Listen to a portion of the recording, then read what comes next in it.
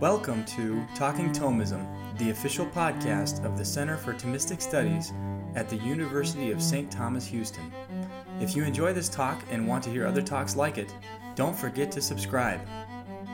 Today's episode features Father Robert Gall, Associate Professor of Ethics at the Pontifical University of the Holy Cross. He is also the Vice Director of the Markets, Culture, and Ethics Research Center, founding Vice Chair of the Program of Church Management, and a research affiliate at Harvard's Human Flourishing Program. In this talk, we will hear him discuss whether or not Thomists should use the word gender. Thanks very much. It's a real pleasure and honor to be with old friends and new friends, and in this prestigious place of formation and research. But I am with fear and trembling about this topic and with this audience. But I'm trying to interiorly transform that fear and trembling really into a desire to hear from you and to hear your response so that I can think through these topics more clearly, since I'm working on something bigger having to do with gender, and this is just a little feature of it. So I thought that entitling this with a question would be a good way to provoke you all and to draw people in. How about a raise of hands? How many of you say no? Oh, and maybe there's some who are just, how many say yes? Yeah, apart from grammar. Apart from grammar, yes, okay. But even then, of course, the Latin will be an issue. Okay, and there seem to be a lot of absenteeism, but not absenteeism, but just people who are not ready to. That makes me feel more comfortable that this is more of an exploration. Now, I'm not sure who designed this flyer for this event. Christine. And who chose the painting. And I don't know the painting. You chose it, Christine? Where is it from? Chapel of St. Basil, somewhere else, not here. We have Chapel of St. Basil, but... Well, it's very nice, very beautiful, and it's evocative of features of a bas-relief, which is on the facade of the Cathedral of Orvieto, that I find really striking, that is connected to St. Thomas Aquinas. I'm not totally sure here of the history, but I think that bas-relief was there when St. Thomas was there, but I'm not sure of that. I don't know if anyone can either confirm or deny that. The whole front of the cathedral, the Duomo of Orvieto, is sculpted in stone and marble, and if you happen to go there, it's a good thing to go there in the afternoon when the sun is shining on that facade, and it's really spectacular. But in it there, I find especially striking, it's especially striking the creation of Eve from Adam's rib, but then the prior scene, because there's different scenes of all going through the history of salvation, the prior scene is of God creating Adam, and I find it really striking how God and Adam look very much alike, and they have the same hairstyle, the same beard, and God is looking in Adam's face as though he's looking in a mirror, and he's like putting on the final touches to make sure that the resemblance is just right, just there. Well, this gives you my email address if you want it, and I'm glad that we're on Zoom, and there's some people who are connected digitally. Now, surely, I think we'd all agree that St. Thomas Aquinas deals with sexual difference. He deals with sex, the difference between male and female, and he deals with this in a way that is not very extensive.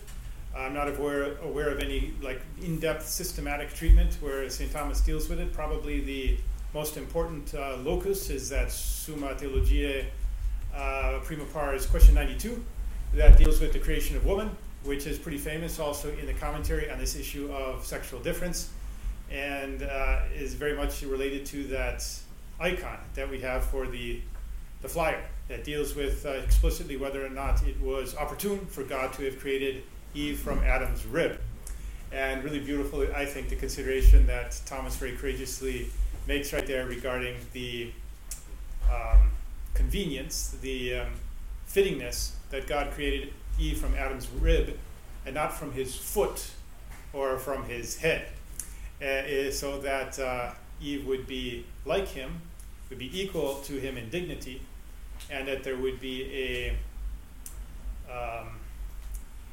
I'm not sure that I'll say the Latin correctly, I think it's conjunctio socialis, an alliance, social alliance between the two in their resembling one another. Of course, there is a reference to headship and the fact that is the issue that is in all of the literature discussing this, the having to do not with the equality in nature, but with respect to whether or not there is some difference in power between the male and the female. And certainly there is a difference in power. I think that's pretty obvious. Then the question is, what kind of difference is there in that power, and whether or not that difference in power indicates some sort of inferiority or superiority. Of course, I think I can say, of course, that there is a subordination and a kind of sense of hierarchy that permeates those texts in Aquinas, particularly in the Summa Prima Pars, question 92. Question of subordination is whether or not that implies some kind of inferiority. And regarding that, there is a whole lot of discussion. So I brought in these other references to Texts of Aquinas that have to do with especially the generation of the human being. I was going to say man, but one has to be careful with the language. By man, I would have meant homo, and the creation of man as male or female. And whether or not where that specificity of masculinity and femininity, where it resides, both in the individual that has been created or procreated, and in the individual who is doing the generation, the procreation. So there is also the issue of where does that power of generation reside, and what kind of power is that with respect, and all of this is, I think it's truly unique with respect to the anthropology of Thomas that has to do with sexual difference because of the dimorphism of sexuality, this complementarity and this difference. That simply put, that all humans are either male or female. And so what kind of an accident is it? And you may notice here that in the first text here that I've indicated from the Disputed Questions on the Soul, it is an inseparable accident, is the terminology that Aquinas uses. A lot of authors speak of a proper accident, and a lot of authors speak of it being a modality.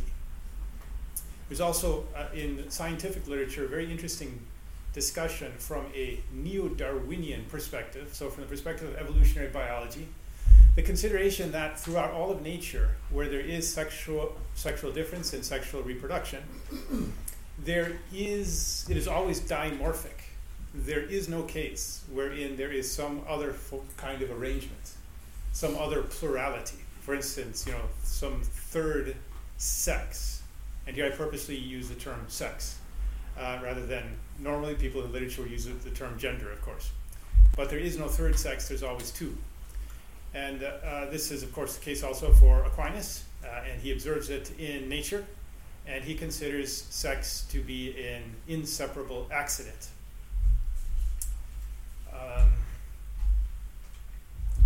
I was going to quickly go through each of these texts and the relationship, why they're relevant to the issue without attempting in any way to go into them in depth, because each one of these there's a lot to say, and there's a lot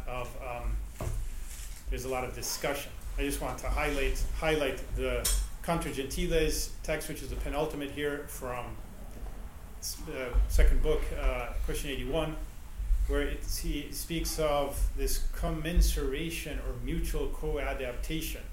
Is where in the literature in English it's translated with respect to the relationship between matter and form. And this is very interesting because the debate's having to do with the question of where is sex? Is it in the body or is it in the soul? Is it in the matter or is it in the form from the Thomistic perspective? And this commensuration indicates there's a sense in which it is both in the body and is in the soul. But of course the question remains. And it remains, in which is it more prior? And regarding that, there is a lot of debate in the literature, and there are those who, there's some who want to see it more in the soul, but I think most of the authors see it as being more in the body. I'm going to deal with this a little bit more in the next slides. But I just want to make a comment about the last text there from the Contra Gentiles, book 394. In which Thomas speaks of a particular natural power that is in the semen. Now, an issue that I think with respect to sexual difference in Aquinas that is really important for us to consider is, given St. Thomas's openness to the science and to the data from the empirical world, what would he have said if he had known how this really works, given that it's pretty clear that he's drawing from primitive biology, and the main problem is that he didn't have a microscope, and so nobody up until that time really understood basics really of the mechanics, because the human egg, the ova, was entirely absent from their understanding. And of course, St. Thomas draws a lot from Aristotle regarding human generation, and he sees the female as being a kind of field and a receptive, and the male as being the active power planting the seed. And this is very important with respect to sexual difference, because it entails that for Thomas there's this tendency to see, with respect to the individual, that the male, insofar as he begets a child that is female, is somehow defective insofar as not bringing about one that is like himself. Whereas normally in generating one, when I say not like himself, of course like himself, but somehow also different, and of the same kind, of the same species, and so forth. But given science that we have on this, where we appreciate that it's actually the human egg that the female provides, or in the case of other species too, which is in many ways much more active and much more perfect and much more endowed with procreative capacity. And the semen actually has much less of a role, and yet it is from the semen, that the determination of sexual difference comes. There's X and there's Y chromosomal sperm, and that's what determines the outcome if it's a boy or a girl. I think the same is true with just about all of the other species, certainly with other mammals. So I think that, what would Aquinas say with respect to this particular natural power if he knew that the male, in his reproductive capacity, has a seed which is either specified, particularly as male or female? I think would have actually facilitated things for his anthropology of creation, whereby God's design is such that the entire order is perfect from the beginning. And therefore, this is really in terms of the way in which Aquinas reinterprets Aristotle's phrase mas occasionatus, the so-called the male that's gone because of an accident. Some people say defective male. In literature is how they translate it. St. Thomas is careful to say that that's true with respect somehow to the individual and the power, but in the whole order of creation, that this was willed by God, and that the harmony and the difference in creation is actually perfect, and that it's not due to sin, and this difference was prior to sin. But my suggestion here is that if Thomas had known about the egg and about the role of the different kinds of sperm that result in a male or a female, I think that it would have facilitated his emphasis upon the perfection and the harmony of this order of procreation. Now, I mentioned that there's lots of literature in this area. I was very involved with Pia de Solenni and her work. I directed this dissertation she wrote a long time ago, which won an award from John Paul II, in which she suggests a very generous interpretation of Aquinas with respect to the understanding of woman and the creation of woman. But since there's been lots of publications, including very recently, and in preparing for this presentation, I discovered William Newton's recent piece in the Linacre Quarterly, in which he responds to John Finley. So I don't know if any of you are familiar with this recent literature. John Finley published in the Thomist an article that I'll show you where you see there's Sister Prudence Allen and Marie George.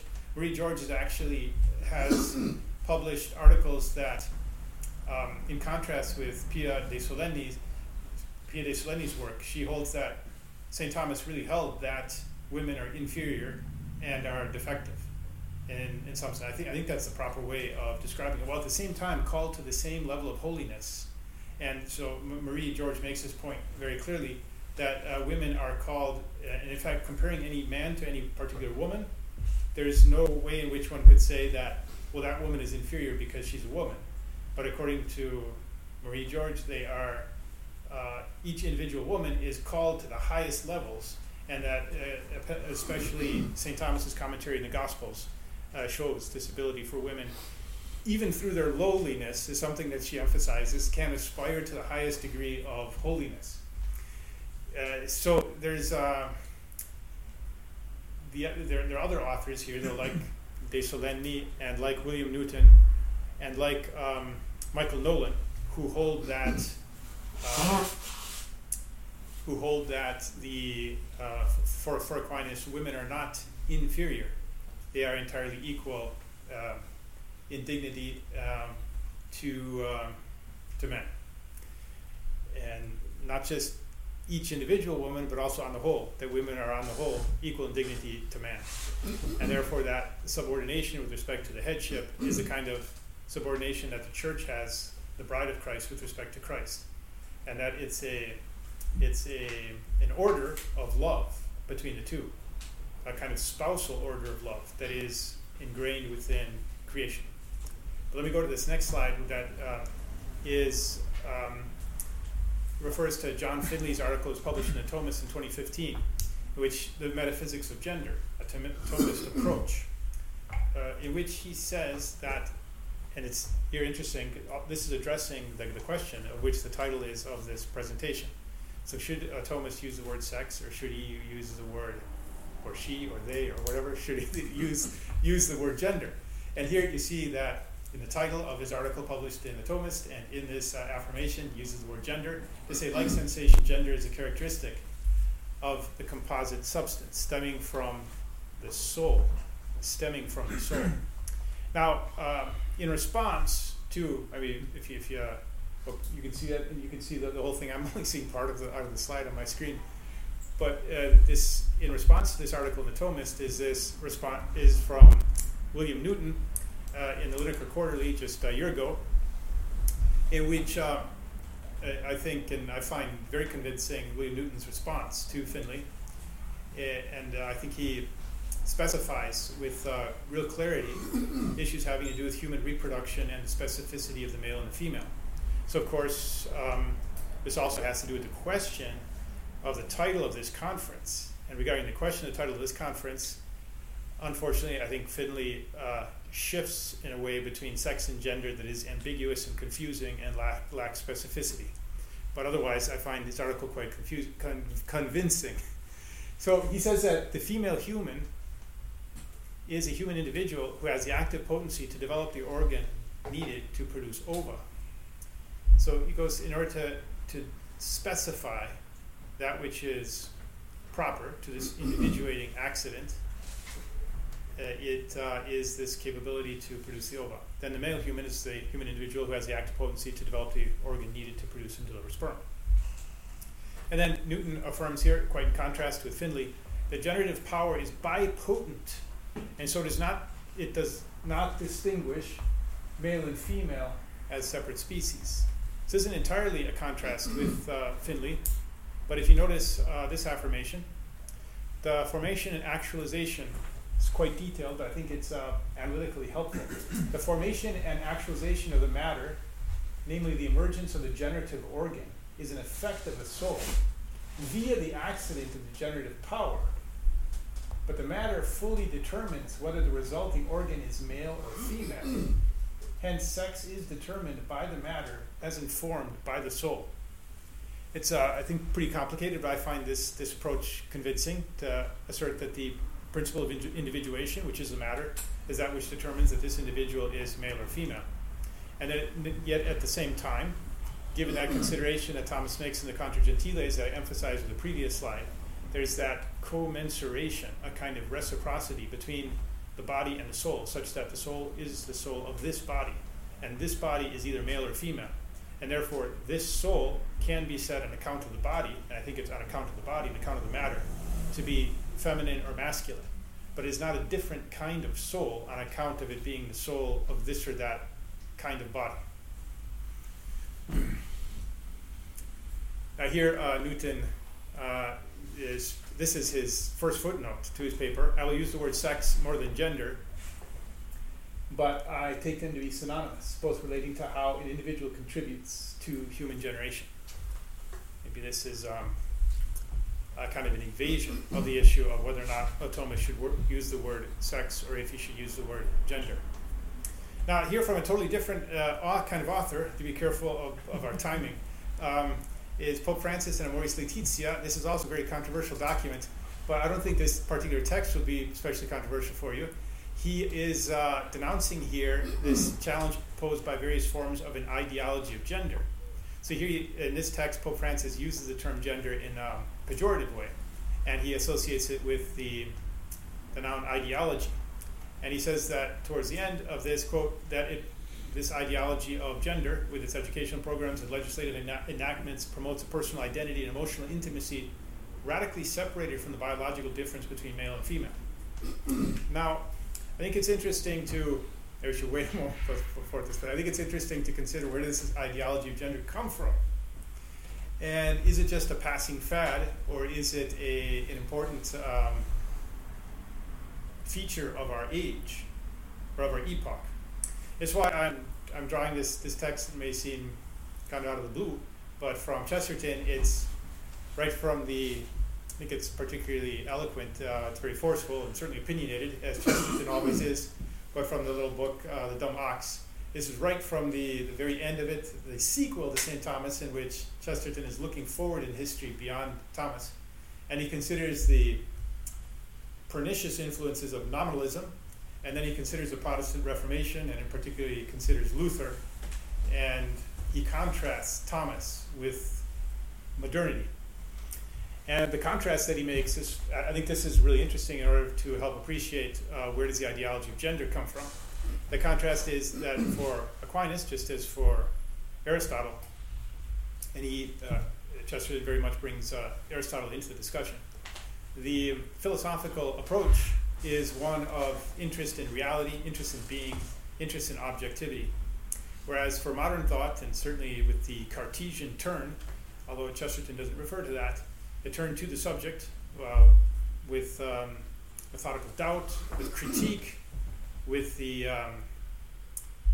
cogito, there is a move to a greater interest in subjectivity, and he connects that with the Protestant Reformation, as a number of other authors have done. Now, there are successive steps to this transition in the ages or the epochs of thought, where if one considers there's classical thought that's interested in objectivity, reality, being, substances, whether individual or celestial, and then in modernity there's more of an attention given to the human subject, to subjectivity, to self-consciousness, to awareness. And then in the postmodern, there is more of a consideration. I think Freud is maybe a better example of this, of what I think is rightly called genealogy, like where did these thoughts come from, more than the concern of whether or not these thoughts that we find in our subjectivity are true and correspond to reality. What is their genealogy?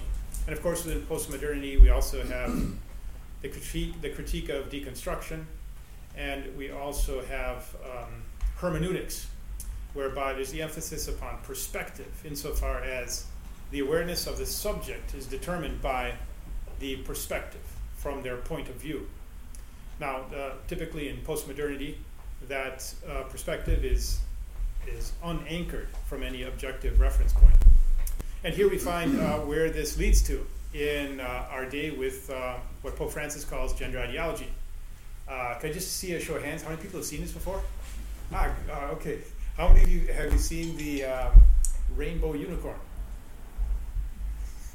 Oh, okay. Because those of you who've seen the rainbow unicorn, you're probably aware that this is passé.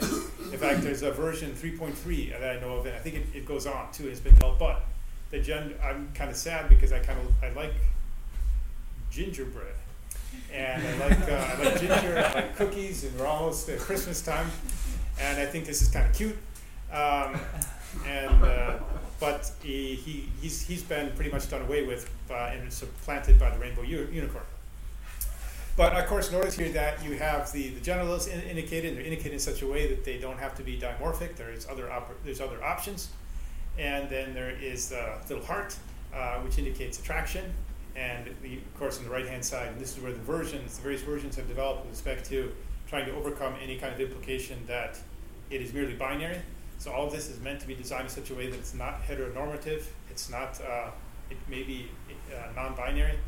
And then, of course, notice the brain, and the brain there's pink and blue side, and something in between, and there's the idea there, too, is the rainbow, that there's the whole panoply of options with respect to what one thinks of oneself. And then the trace line that goes around it is social expression. So this figure, I think, is very eloquent in expressing gender ideology, which is this idea that one's genitals and that to which one is attracted sexually, and that which one thinks oneself is, and that by which or how which one expresses oneself in social relations or in attribution, they need not be connected in any way.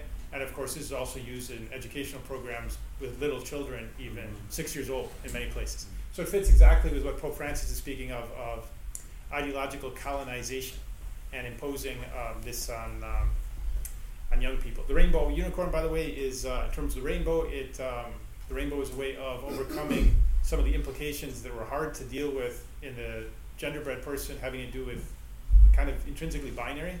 And the rainbow just emphasizes that it is a spectrum. And the unicorn is to overcome the accusations of speciesism, because this looks like a human, and there's some people who don't identify themselves with the human. And in fact, here's this next step, which this is, I think, really a prescient article. I don't know if many of you are familiar with this, a Cyborg Manifesto, which is in some ways a brilliant piece in encapsulating this idea that we ought to promote an understanding of ourselves such that we are not demarcated in any way from either animals or machines. And this is the Cyborg Manifesto, such that we can understand ourselves as being mixed with other species, and so that one can identify oneself with another species. One could also be integrated with a machine. I'm pretty sure this was published in 1985, and I think its impact has been kind of slow in arriving, but I really think it was prescient or prophetic, because the things that are going on today with singularity, this is well before the doctrine of singularity.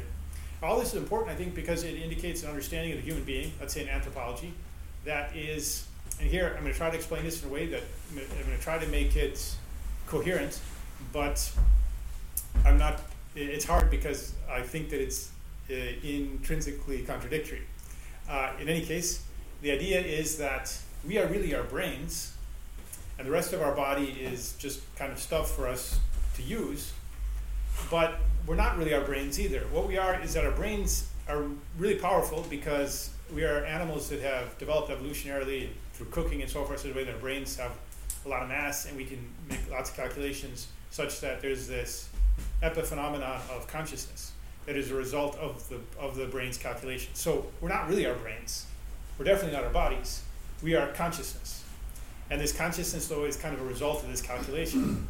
The implication, therefore, is that we could potentially not live in this body, any one of us. So you could live wherever, including in the cloud. In the way, the way I'm connected here, and I'm using things, I'm using my legs. I could also just go into the iCloud, and there's a movie about this too. It's called Transcendence with Johnny Depp. I haven't seen the movie. I hear it's not a very good movie, but it encapsulates this idea of singularity. There is a Singularity University in California, and it has branches in other countries, including in Italy. And at my university in Rome, Santa Croce, we actually had a representative from Singularity University come and participate in a philosophical debate that we had. It's an interesting problem. I know Daniel Dehaan has done work that addresses, from a Thomistic perspective, a response to this disembodied understanding of the self that is so prevalent in contemporary theory of mind. Looking at the time and the need for discussion, I've got some slides here that deal with sort of the history of where gender ideology came from, and it's being rooted in Marxism, and it's being rooted in feminism, but feminism, there's so many versions of feminism, so many waves of feminism. It comes from the most, of course, radical versions of feminism. But complementarity that we see in Aquinas, though he doesn't quite use that word, he does speak about this beauty and this harmony that is in nature and in its creation. It's a word that John Paul II used a lot in his theology of the body. Is replaced through sin, through the fall, by conflict, and also by an abuse of power. We see this in Scripture, we see it in human history.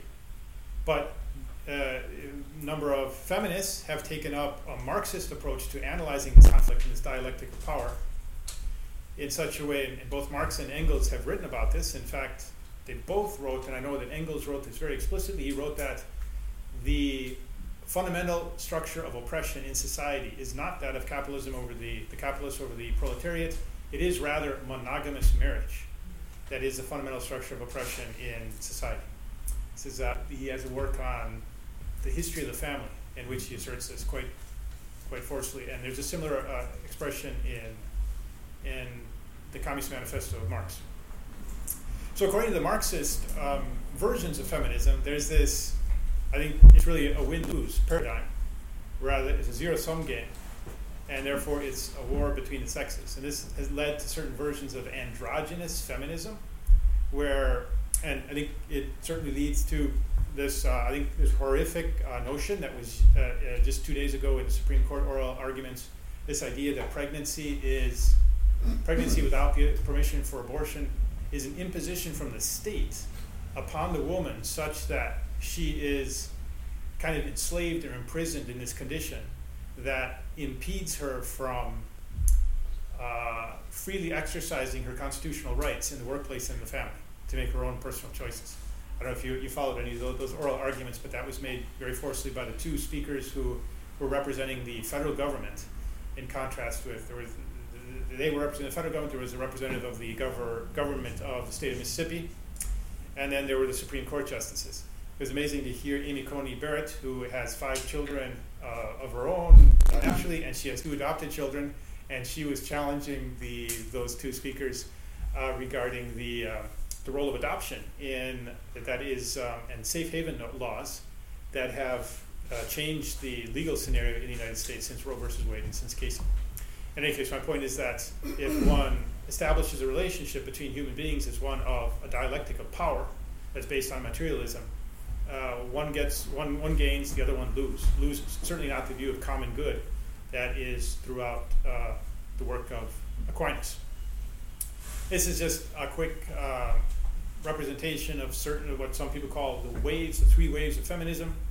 That there were fundamental basic rights that were obtained, like for instance, vote and travel and to own property. But then there was a wave that emphasized equality in an androgynous way. And then there were various multitude of kinds of feminisms of difference. And I mentioned queer theory here. I mean, some of those feminisms of difference were some of those authors that MacIntyre meant to enter into dialogue with in his Dependent Rational Animals, Why Human Beings Need the Moral Virtues. The authors that emphasize an ethics of the maternal, of care, of compassion, and attention to the vulnerable. But then there are other versions of feminism of difference which tend in the direction of queer theory, such that any kind of, not difference that is rooted in the body or in sexuality, in biology, but a difference that is rooted in the creativity of the atomistic self. This leads, I think, to queer theory, where transgression of social norms becomes the objective, almost the norm. So these are, John Money had your gender versus embodiment, this kind of tension between gender ideology against the body, against sexuality. There are these different versions across history. If you might find this helpful as a kind of indication of some of these moments. It's hard to set up a real kind of structure that's not entirely logical, but John Money had a very linguistically important role in inventing the term gender the way it's often used today, and also inventing orientation, like sexual orientation the way it's used today.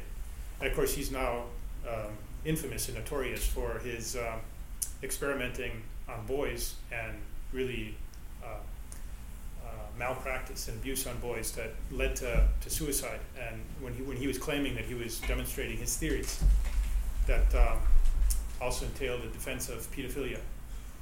But with respect to gender as entirely deracinated, unbound from the body, there's, if you notice these authors here, this one who's a trans woman, Kate Bernstein, gender outlaw on men, women, and the rest of us, where she's like following up on the on Engels' proposal regarding oppression. Women couldn't be oppressed if there was no such thing as woman.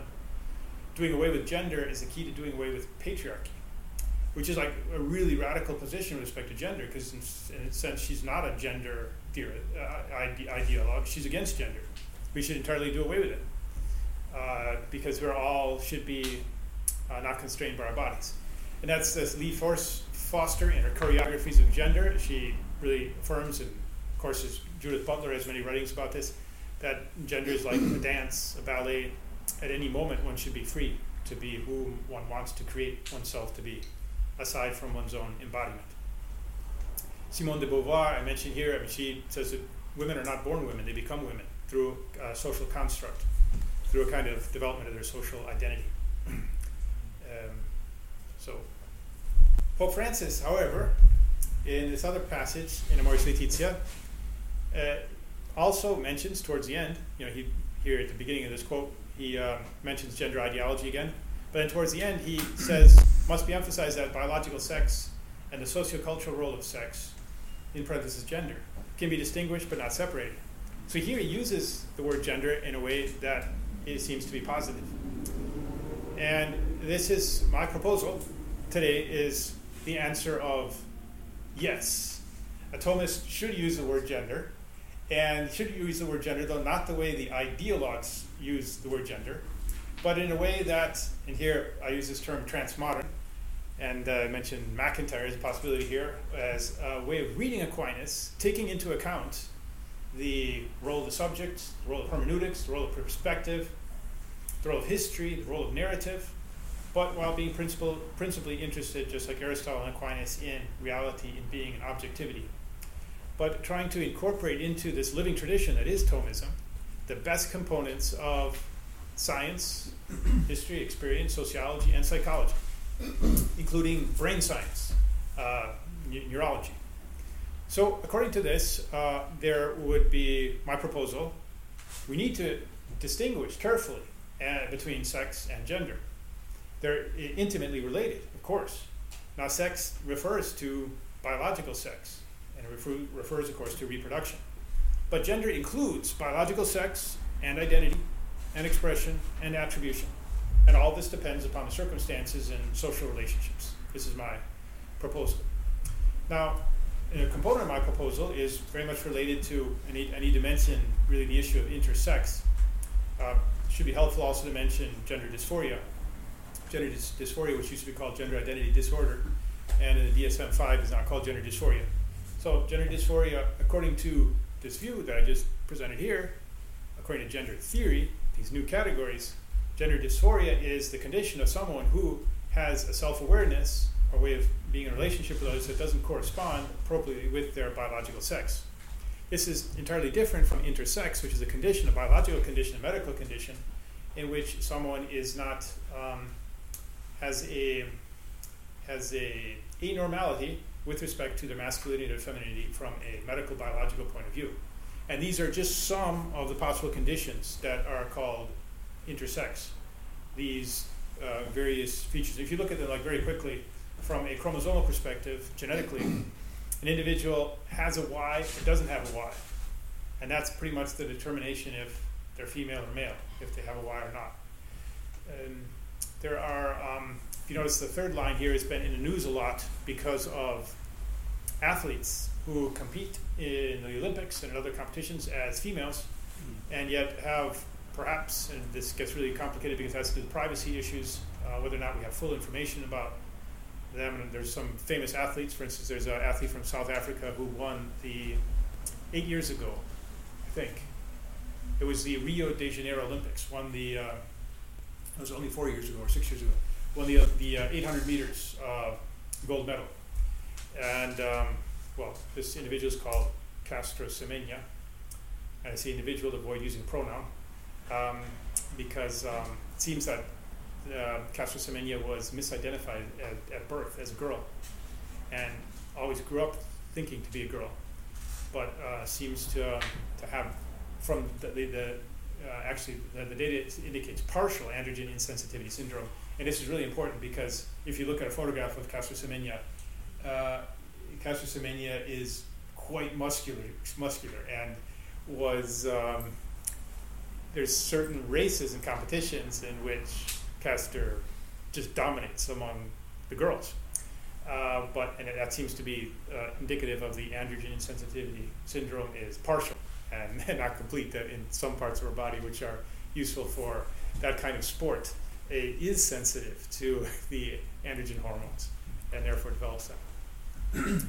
Now, according to my proposal of gender theory, which considers intersex to be a medical condition, and this isn't any kind of judgment of people. I'm probably not the only one here who is myopic, which is a disease of the eye, and I do something to correct it.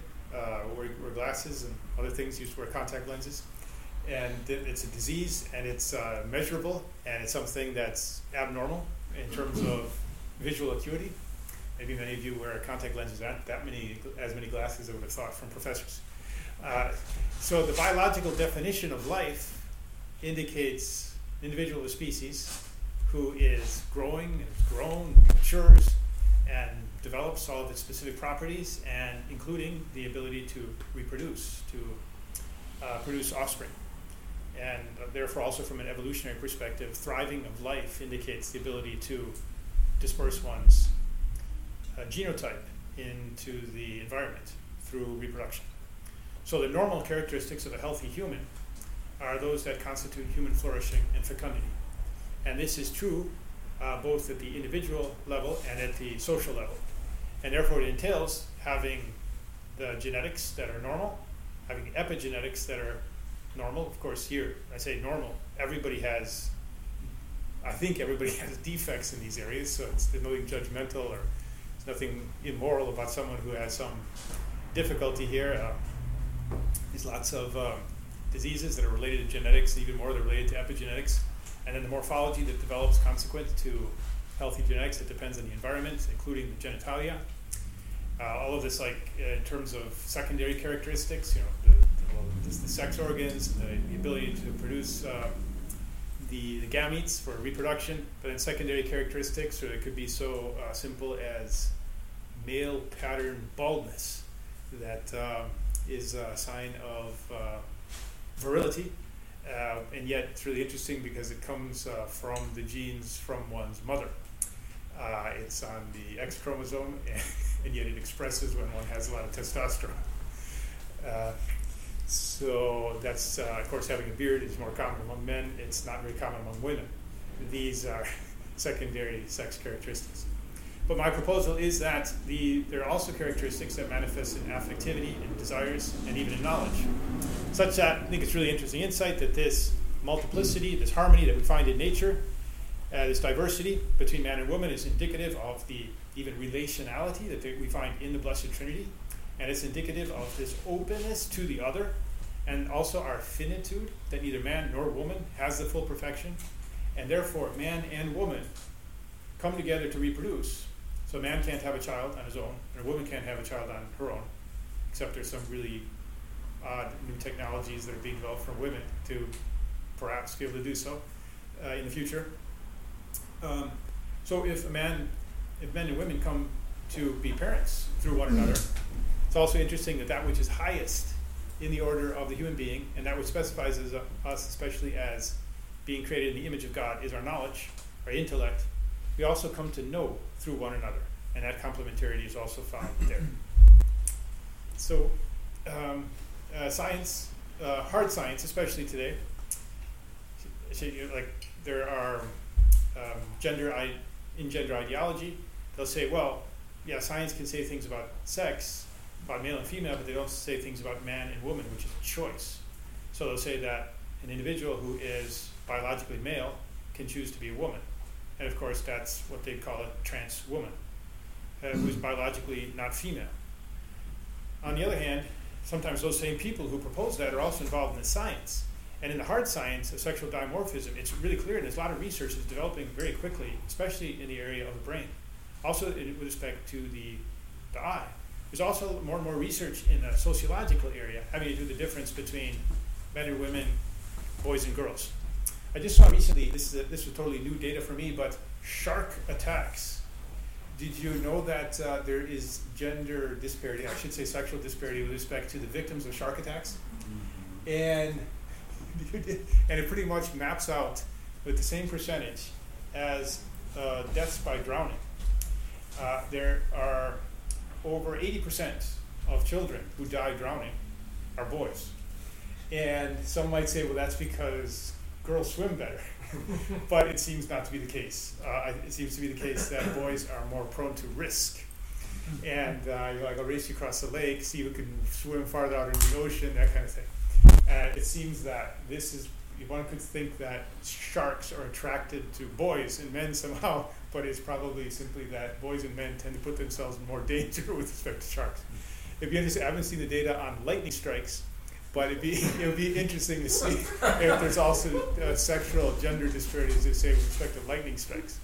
I bet there is some, because it's, let's climb up on the mountain in the middle of a storm to see what the lightning looks like up on the rock. I think boys tend to do that more than girls. There's tons of evidence about that and how danger and risk affects, because of hormonal condition, men different than women. And this is very much related to the final consideration I want to make before concluding, which is hard science tells us all this about the human being, the difference between boys and girls, men and women.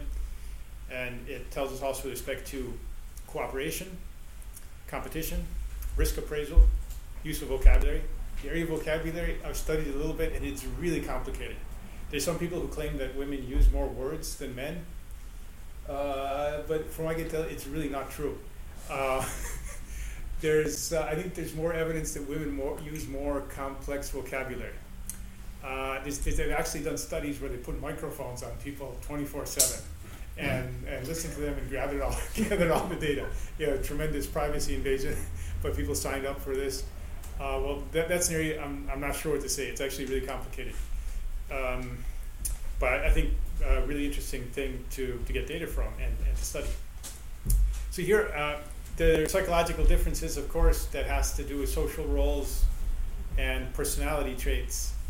Now, these are the big 5 personality traits that psychologists study. And so a lot of people would tend to just throw themselves into this and say, oh, well, then these traits, there must be some that are more female, more feminine, and ones that are more masculine. And so here you see openness, neuroticism, agreeableness, extroversion, conscientiousness. And typically it's said, and it's true, that women tend to be more neurotic in the sense of the personality trait of being more concerned about keeping things safe, keeping everything in its place, keeping things the same. Also agreeableness. Women tend to be more agreeable in general. But if you go down deeper into the data, well, let me first say this is like kind of on the surface of what the data looks like. And notice my color coding. The pink is more prevalent among females. The blue is more prevalent among males. So this is an article from 2001 from the Journal of Personality and Social Psychology. But if you notice openness, there's openness to feelings, there's openness to ideas. So right here there's what they call aspects of traits. I mean, it seems like, if you go back here, you're on a wild goose chase to try to say, well, what's more proper to men and what's more proper to women? And I think Aquinas would enjoy this conclusion. That instead you have to look at something deeper and more specific and more like what kind of neuroticism, what kind of agreeableness, what kind of openness, what kind of assertiveness. There's a recent study about how men and women respond in their neurochemistry to infants, and that apparently men become less aggressive and more comforting, and women become more aggressive. And I mean, it would seem to be connected with defense and protection, the whole mama bear kind of thing about women. Now here, this is a pretty recent study that's super interesting. There's some really interesting studies having to do with finger length and sex hormones. That it's actually comparative finger length. Andrew Huberman, who's a neurobiologist and ophthalmologist at Stanford University, was involved in some of these studies. But it's the relationship between the ring finger, it's the middle finger and I think it's the middle finger and the index finger, that has to do with amount of testosterone, it seems, maybe, in a period of development of the fetus in utero. There's a lot of things that go way back to what the fetus experienced during gestation. And the hormone, including the hormones he received from his mother, or her mother, affects tremendously features of the boy and the girl. The other thing, there's this other really odd area of study that's called autoacoustics, which is their ears produce noises, apparently. And this is true even in infants, even in the womb. And apparently there's sex difference there. So this is one of the odd areas where people are studying and trying to understand where it comes from.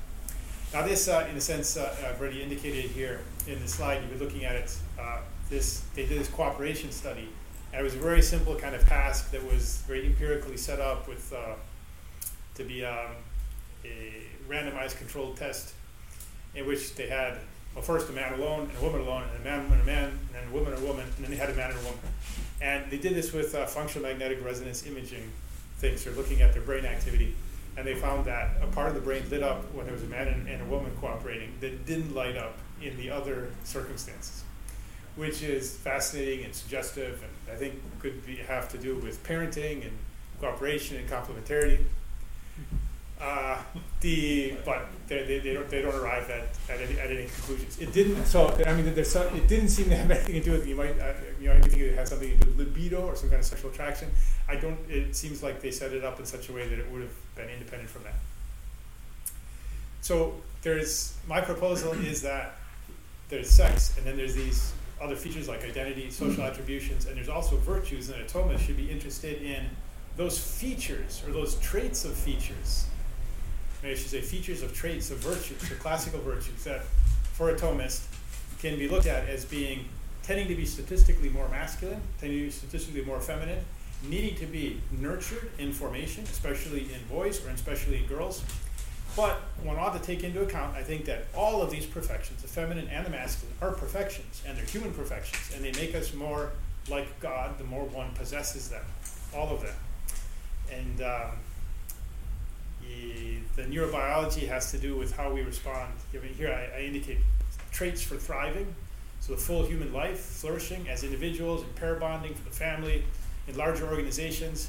And this is related to learning how, as men or as women, we deal with, for instance, stress. There's a lot of really interesting literature on stress that is very related to virtue. That if there's an objective stressor, depends a whole lot how you handle it internally.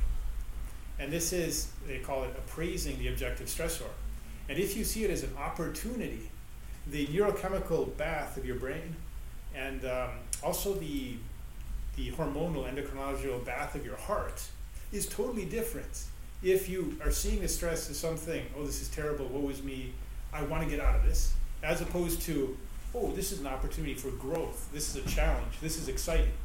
And then there's another feature. If you see it as, oh, I should ask for somebody for help, or I should help somebody because they're experiencing this as a challenge too. There's another whole injection of neurochemicals that are tremendously also related to virtue, because you're thinking of the others, you're perhaps making an act of charity. So it's like if you're in trouble and you offer to help someone, there's a secretion of oxytocin in both men and women that is protective of the heart. So it used to be the case that stress was considered to be, chronic stress was considered to be dangerous for your cardiovascular health, and it's going to kill you. It's now become the status quo in science that if you try to avoid it, it's going to kill you. If you embrace it, not. Now, I think this is tremendously interesting from a perspective of virtue and of prudence, of how we, in psychology today they call it reframing. But you can simply consider it prudence, or for Thomas, informing. Because the intellect should inform practical reason with the end. And making present the end, the do end, can order all of one's habits in such a way that they are really conducive to human thriving. And here we see the two human bodies that are alive in heaven that exemplify for us masculine and feminine virtue. This is Santa Maria in Trastevere. Some people say it's the oldest parish dedicated to Our Lady. It's in Rome, and this is from right around 1100. And if you notice, Jesus and Mary are on the same height, the same bench. It was kind of scandalous at the time, but it was eventually accepted. I look forward to comments and questions. If you enjoyed this talk and would like to hear more, please don't forget to like and subscribe to Talking Thomism. Thanks for listening. Talking Thomism is a production of the Center for Thomistic Studies at the University of St. Thomas, Houston. The Center for Thomistic Studies is the only graduate program in the United States uniquely dedicated to the thought of St. Thomas Aquinas. To find out more, please visit us at www.sttthom.edu/CTS.